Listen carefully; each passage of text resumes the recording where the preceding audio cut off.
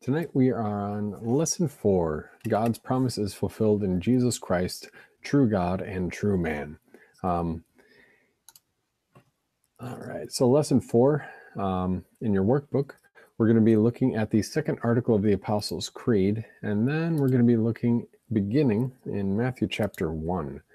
I'll bring that up. Matthew 1, beginning in verse 18. All right, so lesson 4, God's promise is fulfilled in Jesus, true God and true man. At the top of the page in the blue box, we have the second article of the Apostles' Creed. As we've talked about before, a creed is a statement of faith. It's a statement of what we believe.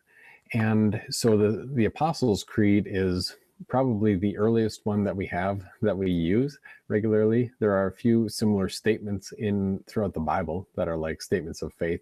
But the Apostles' Creed we use in nearly every worship service. And it's a quick, easy summary of what do we believe about the true God. We've learned that the true God is triune. That means that he is three persons in one God in three persons. And those three persons are Father, Son, and Holy Spirit. And yet they are not three gods, but one God. And so in the Apostles' Creed, we divide it into three parts that we often call three articles. The first because it's an article of faith, not like a newspaper article. The first article is talking about God the Father. I believe in God the Father Almighty, maker of heaven and earth. Fairly simple. The second article that we are beginning our look at tonight, or perhaps continuing our look at, is about the Son of God. I believe in Jesus Christ, his only Son, our Lord, and the Son of God, who also happens to be the Son of Mary. That's what we're talking about tonight. And so in that blue box at the top of the page, this is from your catechism. It's the second article of the Apostles' Creed with an explanation of what does this mean. So it reads like this, and you can follow along. I believe in Jesus Christ, his only Son, our Lord, who was conceived by the Holy Spirit, born of the Virgin Mary, suffered under Pontius Pilate, was crucified, died, and was buried. He descended into hell. The third day he rose again from the dead. He ascended into heaven and is seated at the right hand of God the Father Almighty.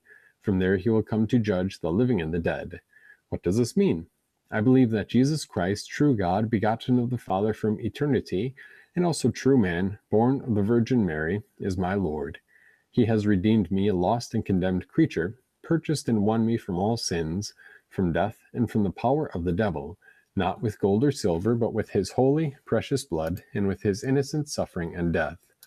All this he did, that I should be his own, and live under him in his kingdom, and serve him in everlasting righteousness, innocence, and blessedness, just as he has risen from death, and lives and rules eternally. This is most certainly true. So, what we're really talking about tonight is the person of Jesus Christ, who is both true God and true man. And if you're following along in your Bible, we're going to be in Matthew chapter 1, beginning in verse 18. It's also up on the screen for you tonight. And the two major points that we're gonna understand here from this, we're going to see, or maybe background points. The first one, Gabriel has already announced to Mary that she would give birth to the Savior despite being a virgin, meaning there's no human father involved in this process, because back in Luke chapter 1, the angel appears to Mary and says, Mary, you're going to have a child. And Mary's like, I believe you, but I don't understand how, because I'm not married. I've never been with a man. And the angel Gabriel said that the power of the Most High would overshadow her. And so the one to be born would be called the Son of God.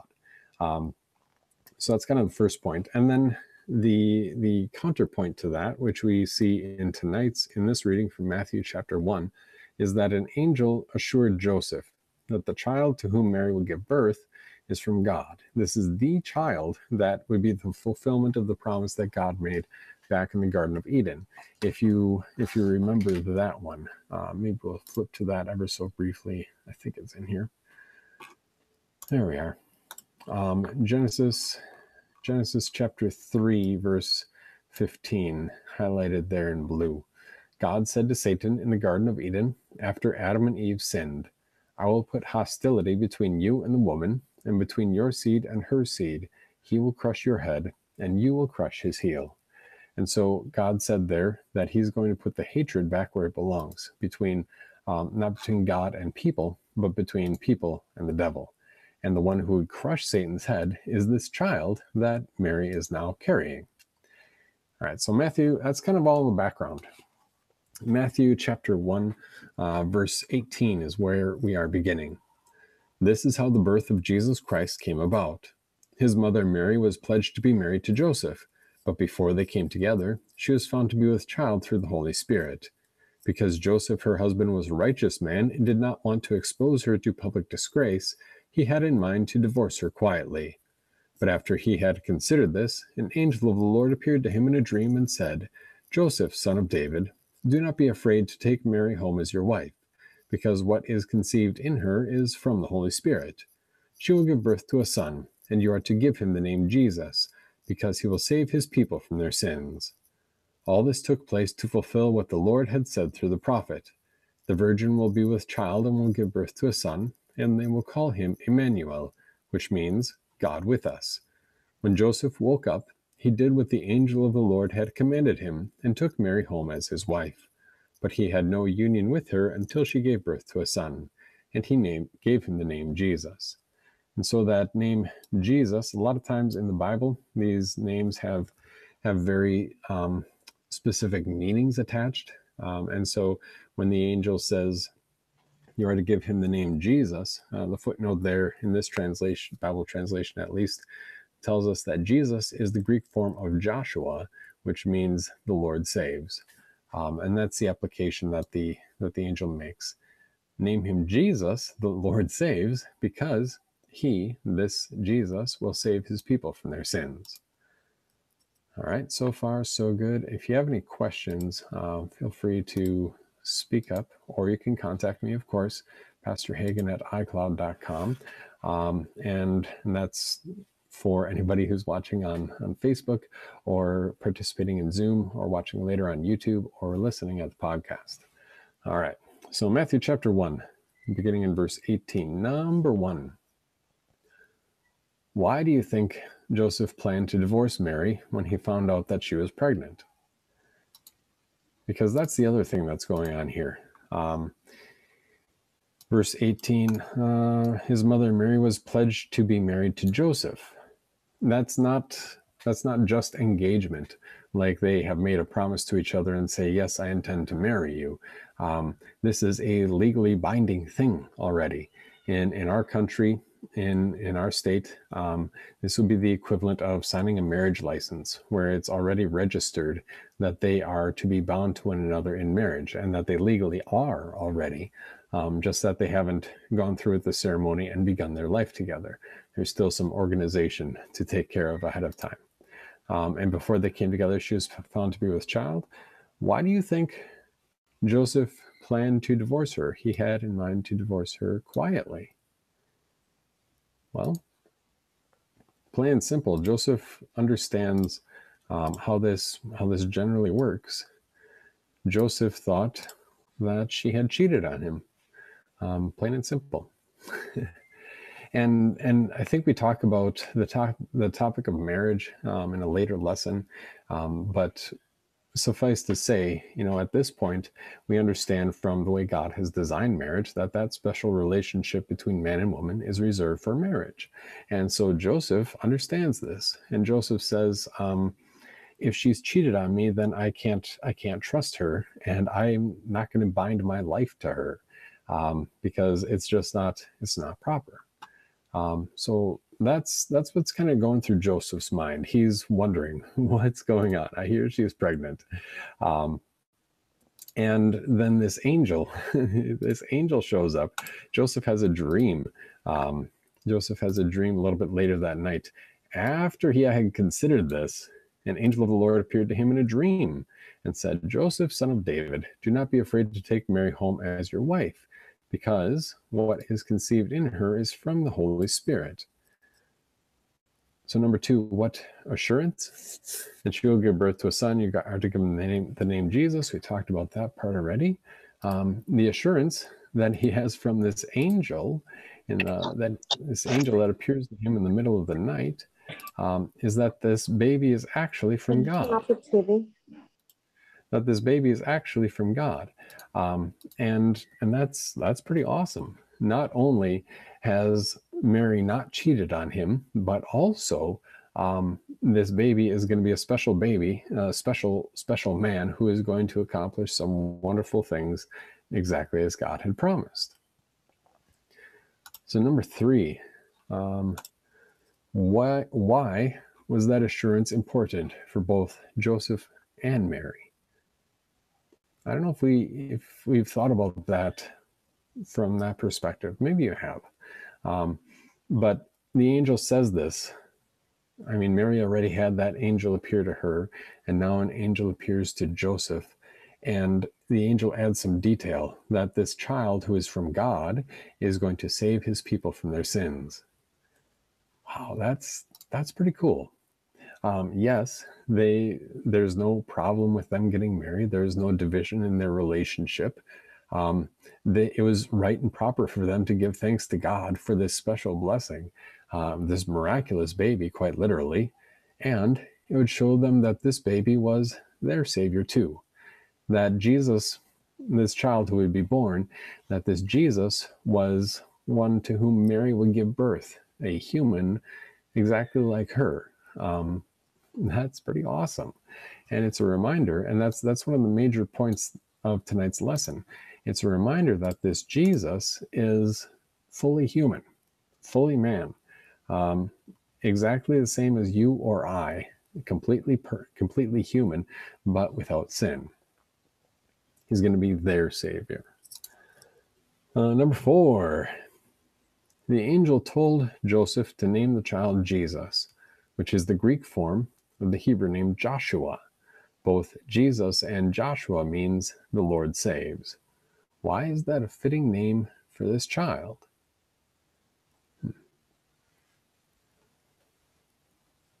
Well, Jesus would be the one to save all people from sin, death, and hell. And yeah, he would be the one who saves, and he's also the Lord himself in the flesh.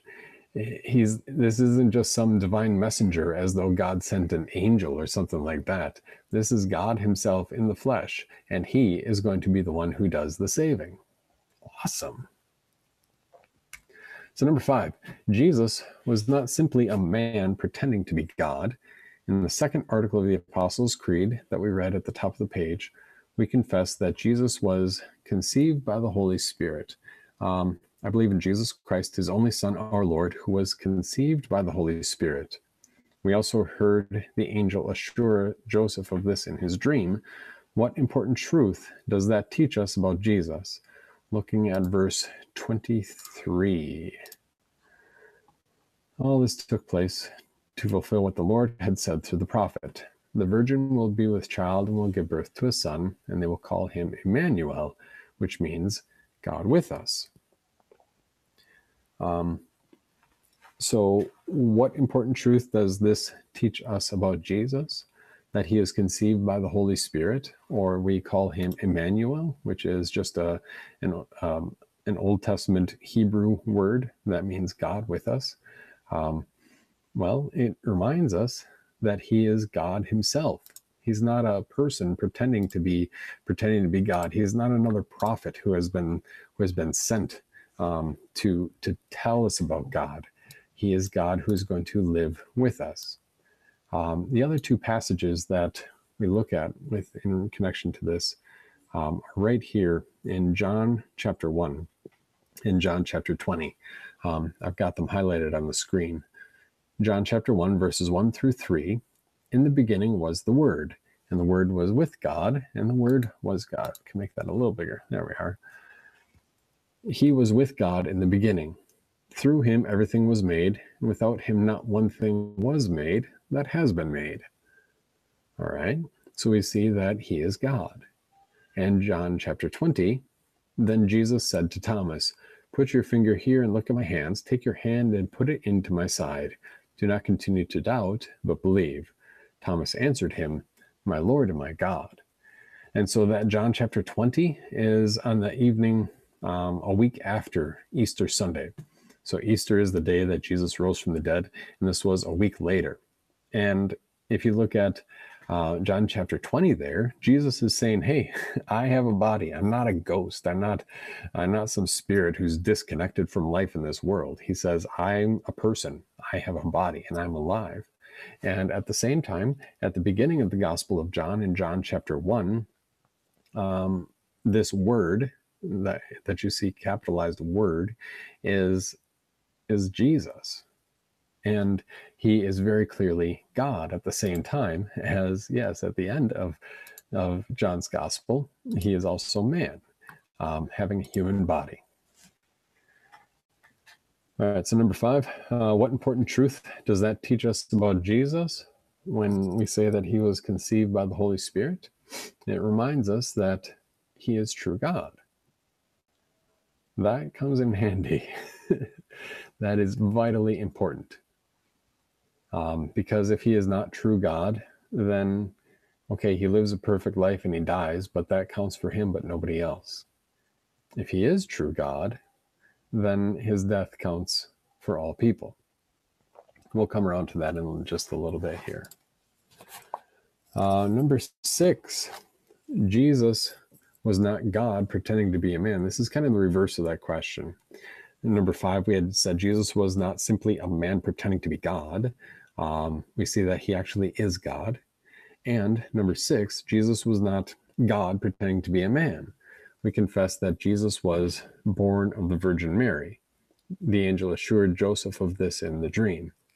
What important truth does that teach us about Jesus? 1 Timothy 2, verse 5, Hebrews 2, verse 14, and Philippians 2, verses 6 and 7.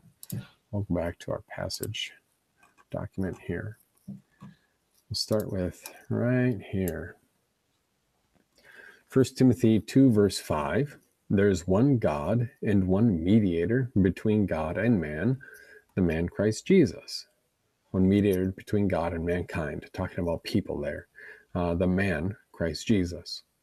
In Hebrews 2, verse 14, since the children share flesh and blood, he, that is Jesus, also shared the same flesh and blood, so that through death he could destroy the one who had the power of death, that is, the devil. And Philippians 2, verses 6 and 7. We'll highlight that one. Though Jesus was by nature God, he did not consider equality with God as a prize to be displayed. In other words, that he didn't use his divine power for his own benefit during his time here on earth, visibly. He did not use his divine power to simply avoid needing to sleep or being hungry, or to, all of a sudden have a Segway that he could ride around in Palestine on. He walked, he was hungry, he was tired, all of that, all right?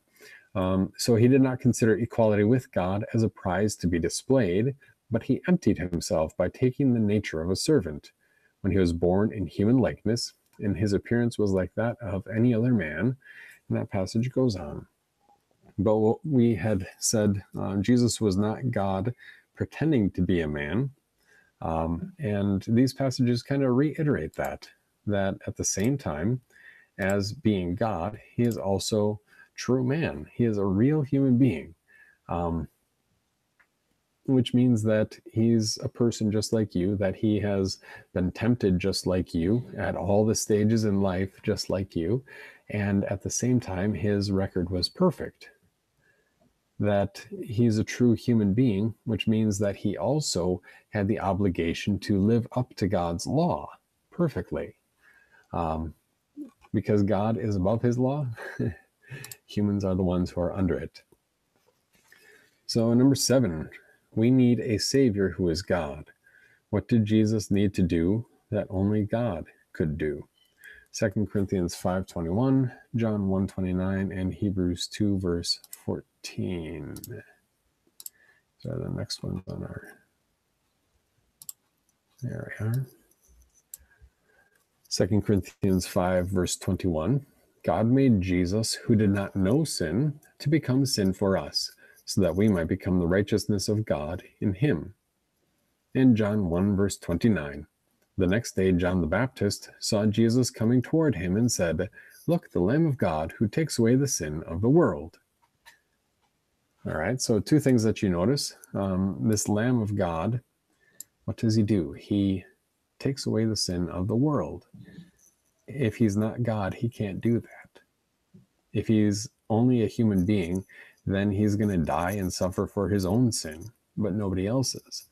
God made him to become sin for us, so that we might become the righteousness of God in him. And that kind of says the same thing, that that Jesus had to be true God in order for his death to count for you and me. And the next one is right up here. We'll see if we can zoom in there. Perfect. That's a nice and big. Hebrews 2, verse 14. Since the children share flesh and blood, he also shared the same flesh and blood, so that through death he could destroy the one who had the power of death, that is, the devil.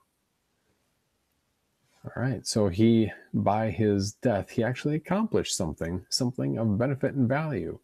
That is, destroy the devil and his power. So number 7, we need a Savior who is God. What did Jesus need to do that only God could do?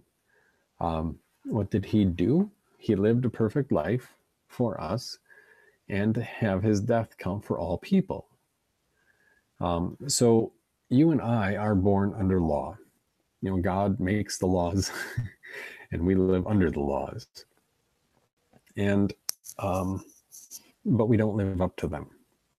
We talked about this back in lesson 1 when we talked about the natural knowledge of God and the revealed knowledge of God, that both the natural knowledge and the revealed knowledge of God, that is nature and conscience and the natural knowledge, and the Bible is the revealed knowledge of God. Both sources tell us what God expects and what God demands. Both sources tell us that there will be consequences for breaking God's law, and we can't live up to it. So Jesus is perfect because he is God, and he did live that perfect life. And then his death, because he is also true God, his death is of value, of infinite value and worth. And so his death can count for all people. Your death or mine would only count for us. That's what God talks about in Psalm 49. I don't think we'll have that one tonight, but Psalm 49, God talks about the fact that no person can give his life for another person. That is to say, no sinful person can have their life take away the sin of another person. So Jesus had to be true God in order to live a perfect life and have his death count for all people. Which gets us to our first term. We call it Jesus' active obedience. This is the idea that Jesus perfectly, I'll add a word here because that helps. Jesus perfectly and actively obeyed God's law for us so that God would see us as perfect or righteous. So his active obedience is actively obeying the law, actively living up to all that God demands. Okay. Number 8. So far, so good. Any questions, you can text or contact me at pastorhagen@icloud.com, pastorhagen, or texting would be 419-262-8280. Number 8. We need a Savior who is also a true man, a true human being. Why did Jesus need to be a true man? I think I've touched on a few of these reasons already. These next two from Galatians 4, verses 4 and 5. When the set time had fully come, God sent his Son to be born of a woman, so that he would be born under the law, in order to redeem those under the law, so that we would be adopted as sons. Why did Jesus need to be a true man, a true human being? So that he would be born under the law. Exactly as we talked about already, that God makes the laws, God is above the law, God defines what is evil and what is good, and we, his creatures, are living under the law. That is, we have to live up to the law, and we are obligated to obey it. And the other passage, John 19, verses 30 and 33, when Jesus had received the sour wine, he said, "It is finished." Then bowing his head, he gave up his spirit. But when they came back to Jesus and saw that he was already dead, they did not break his legs. And so the other thing here is that God doesn't die. He can't. He has no beginning. He has no end. Death is a result of sin, and God is not sinful. He is holy. So God cannot die. So Jesus had to be human in order to be able to die. So the divine nature and the human nature each contribute what is unique to being human and divine. He had to be human in order to live under God's law. He had to be human so that he could die. He had to be God so that he could keep that law perfectly. And he had to be God so that his death could count for all people. Maybe I'll add that here so you can see it on the screen at least. Got to make that a little bit bigger.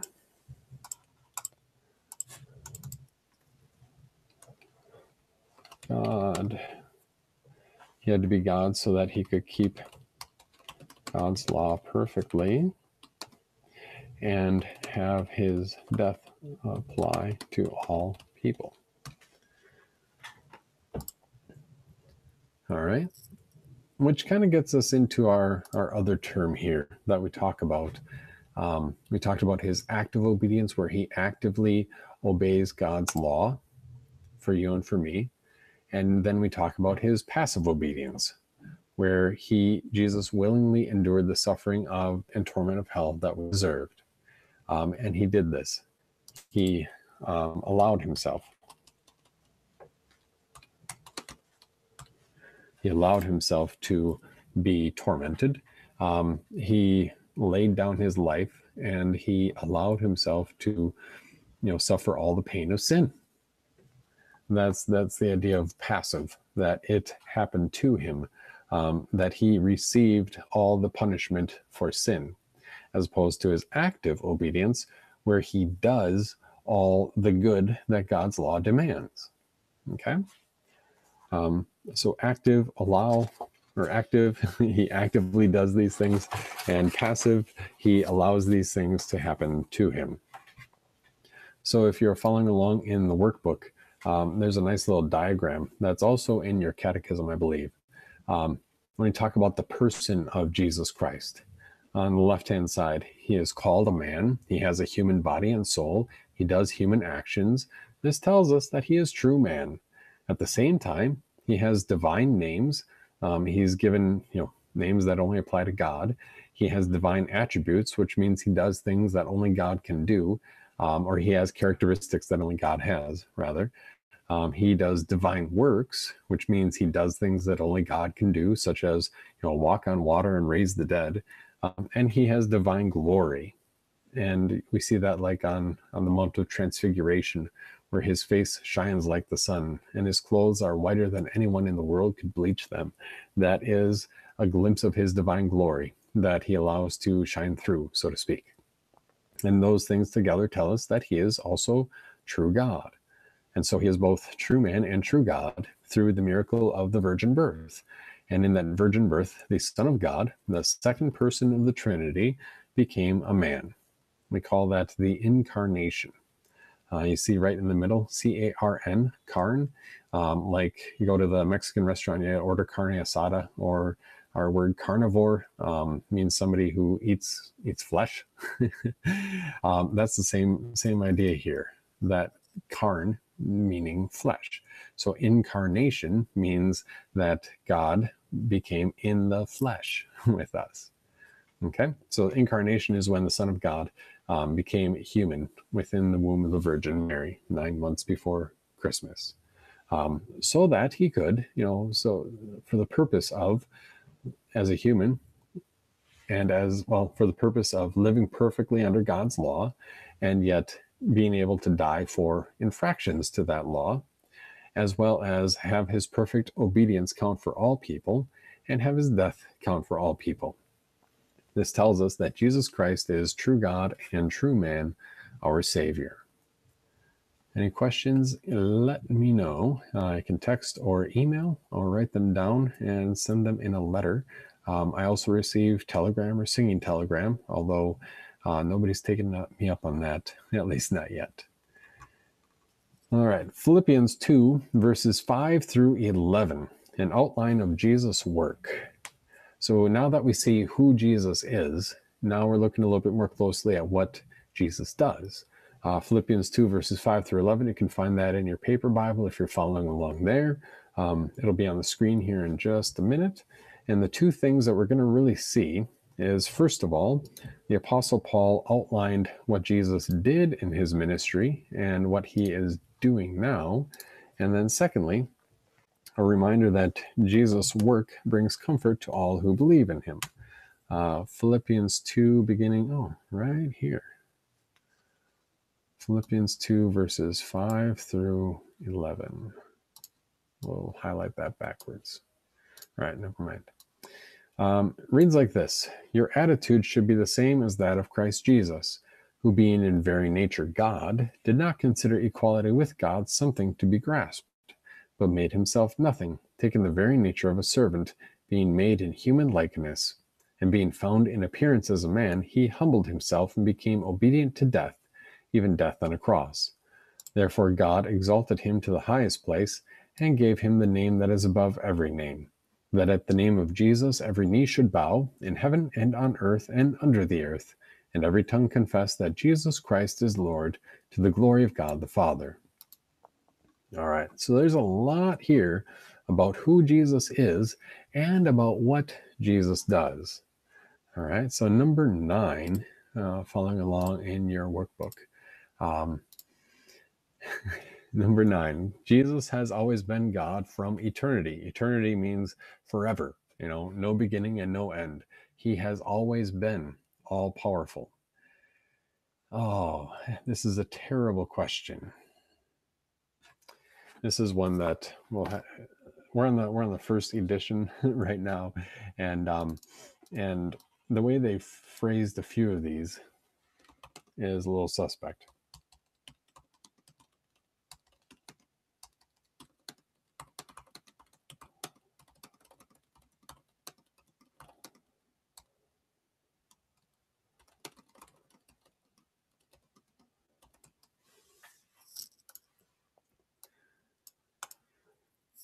Because what we're talking about here is Jesus never gave up the ability.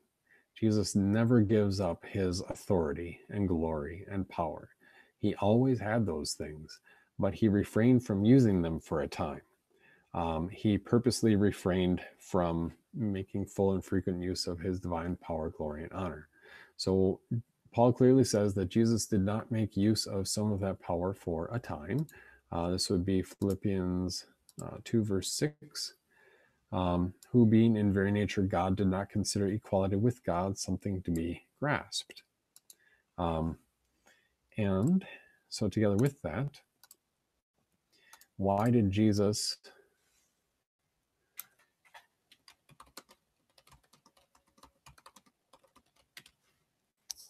there we go. It's like we're editing on the fly almost. Why did Jesus refrain from using his power? Well, so that he could be our Savior. If he was walking around displaying all of his glory, first of all, no one would be able to come near him. Everybody would die because sinful people can't stand in the presence of holy God. And so he hides the fact that he is God. He refrains. He doesn't use all of his divine power, glory, and honor, but he gives little glimpses here and there. He shows us, in his miracles, when he walks on the water, he shows us exactly who he is. And this is one of those places where he never gave up that authority, but he did refrain from using it for a while, which is our next key term. And this is, I have an entire podcast episode on this. Maybe we'll get the link for the show notes when this goes to YouTube.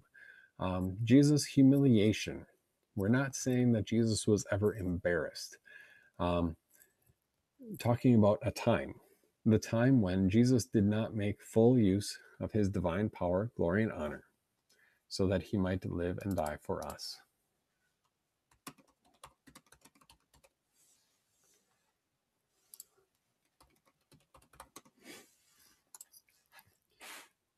I'll have to send the editor some updates for when they do another printing of this of this book.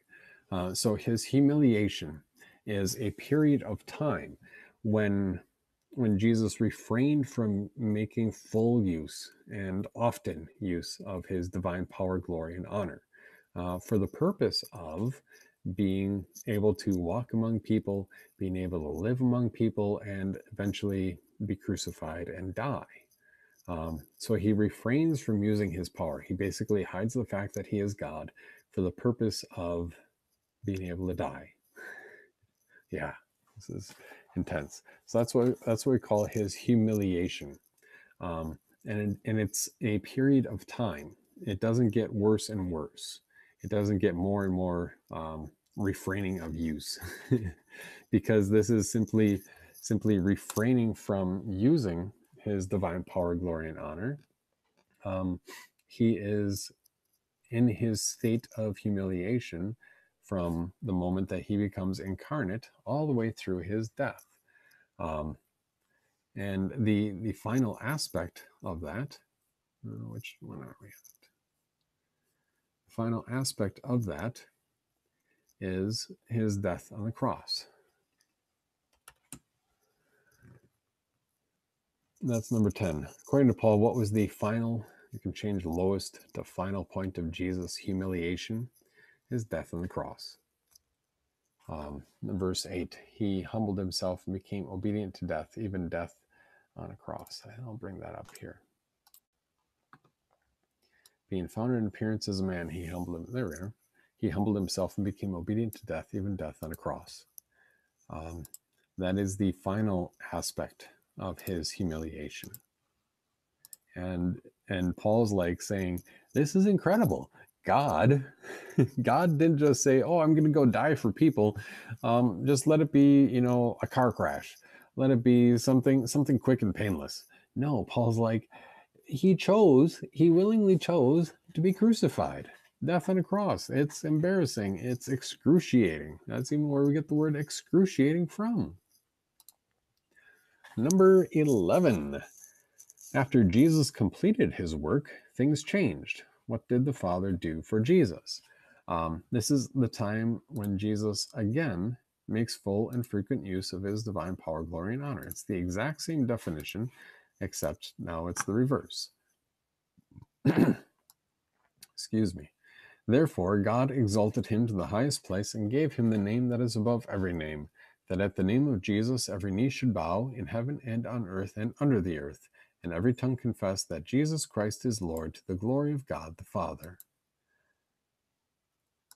And so after his death, Jesus again makes full and frequent use of his divine power, glory, and honor, which is the counterpart. The humiliation is from his incarnation, when he became human, all the way through his death. The exaltation is from when he becomes alive again and through eternity. The time when Jesus once again, this is ongoing now, makes full and frequent use of his divine power, glory, and honor.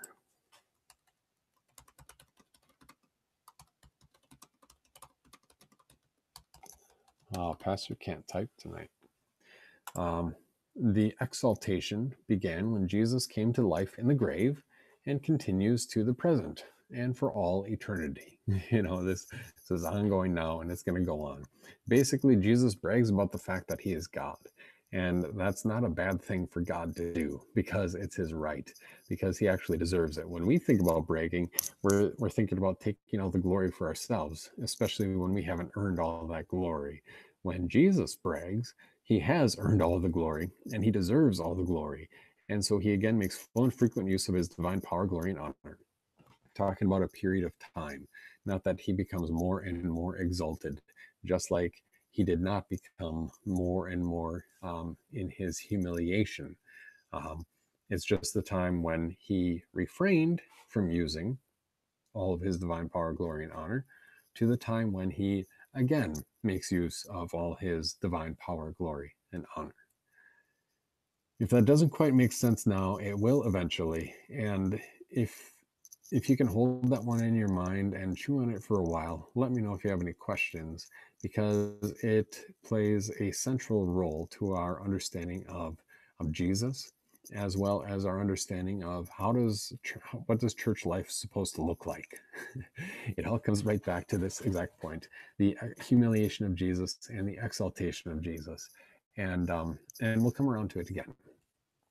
Of course, contact me with any questions. Number 12, reading in Matthew 28, Ephesians 1, and Romans 8. Now, during Jesus' exaltation, what is he using his power to do? Jesus, excuse me, sorry. Jesus approached and spoke to his disciples, saying, "All authority in heaven and on earth has been given to me. Therefore, go and make disciples from all nations, by baptizing them in the name of the Father and of the Son and of the Holy Spirit, and by teaching them to keep all the instructions that I have given to you. And surely I am with you always to the end of the age." Yeah, you may have noticed, therefore go and make disciples from all nations. This is a relatively recent translation that was primarily published by and put together, translated by pastors in our synod and a couple of other church bodies here in the United States. And there are just a couple of minor places where they translate things poorly. I think this is one of them, because the verb there is go and make disciples. And we make disciples by baptizing and by teaching, verses 19 and 20. So what is Jesus using his power to do? Well, he says all authority belongs to him. As a result, go and make disciples, and by baptizing and by teaching. So exactly what Jesus is doing now is he continues to build his church by encouraging his Christians and by bringing people to faith through baptism and through instruction. Ephesians 1, verses 18 and following. I pray that the eyes of your heart may be enlightened, so that you may know the hope to which he has called you, just how rich his glorious inheritance among the saints is, and just how surpassingly great his power is for us who believe. There we are. It is as great as the working of his mighty strength, which God worked in Christ when he raised him from the dead and seated him at his right hand in the heavenly places, far above all rule, authority, power, and dominion, and above every name that is given, not only in this age, but also in the one to come. God also placed all things under his feet, and made him head over everything for the church.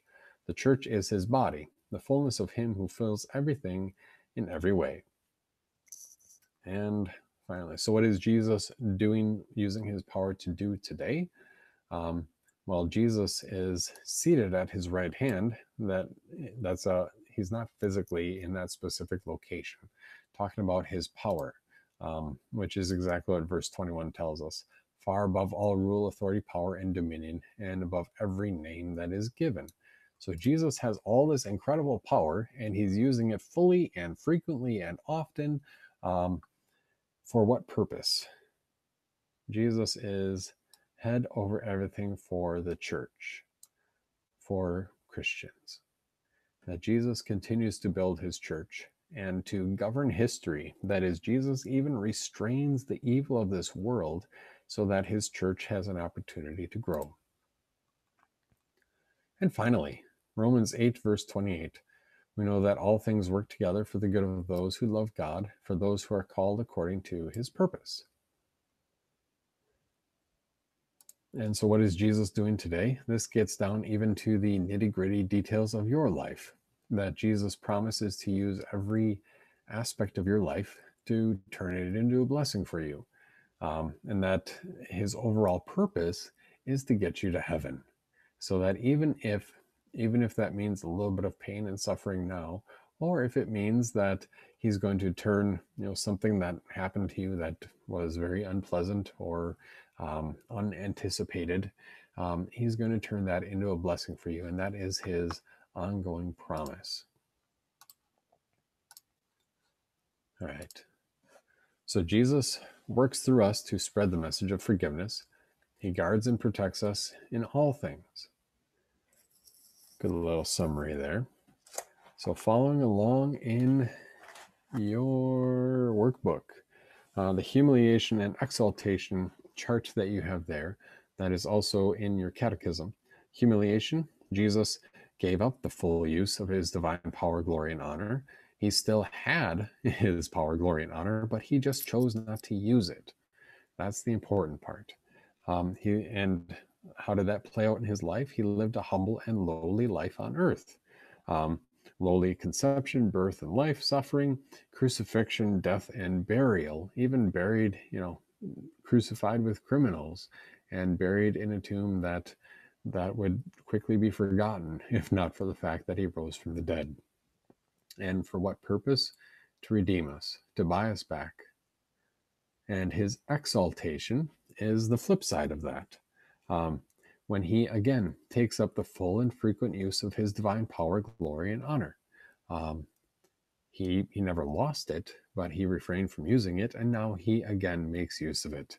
And he lives and rules in power and splendor, in power and glory.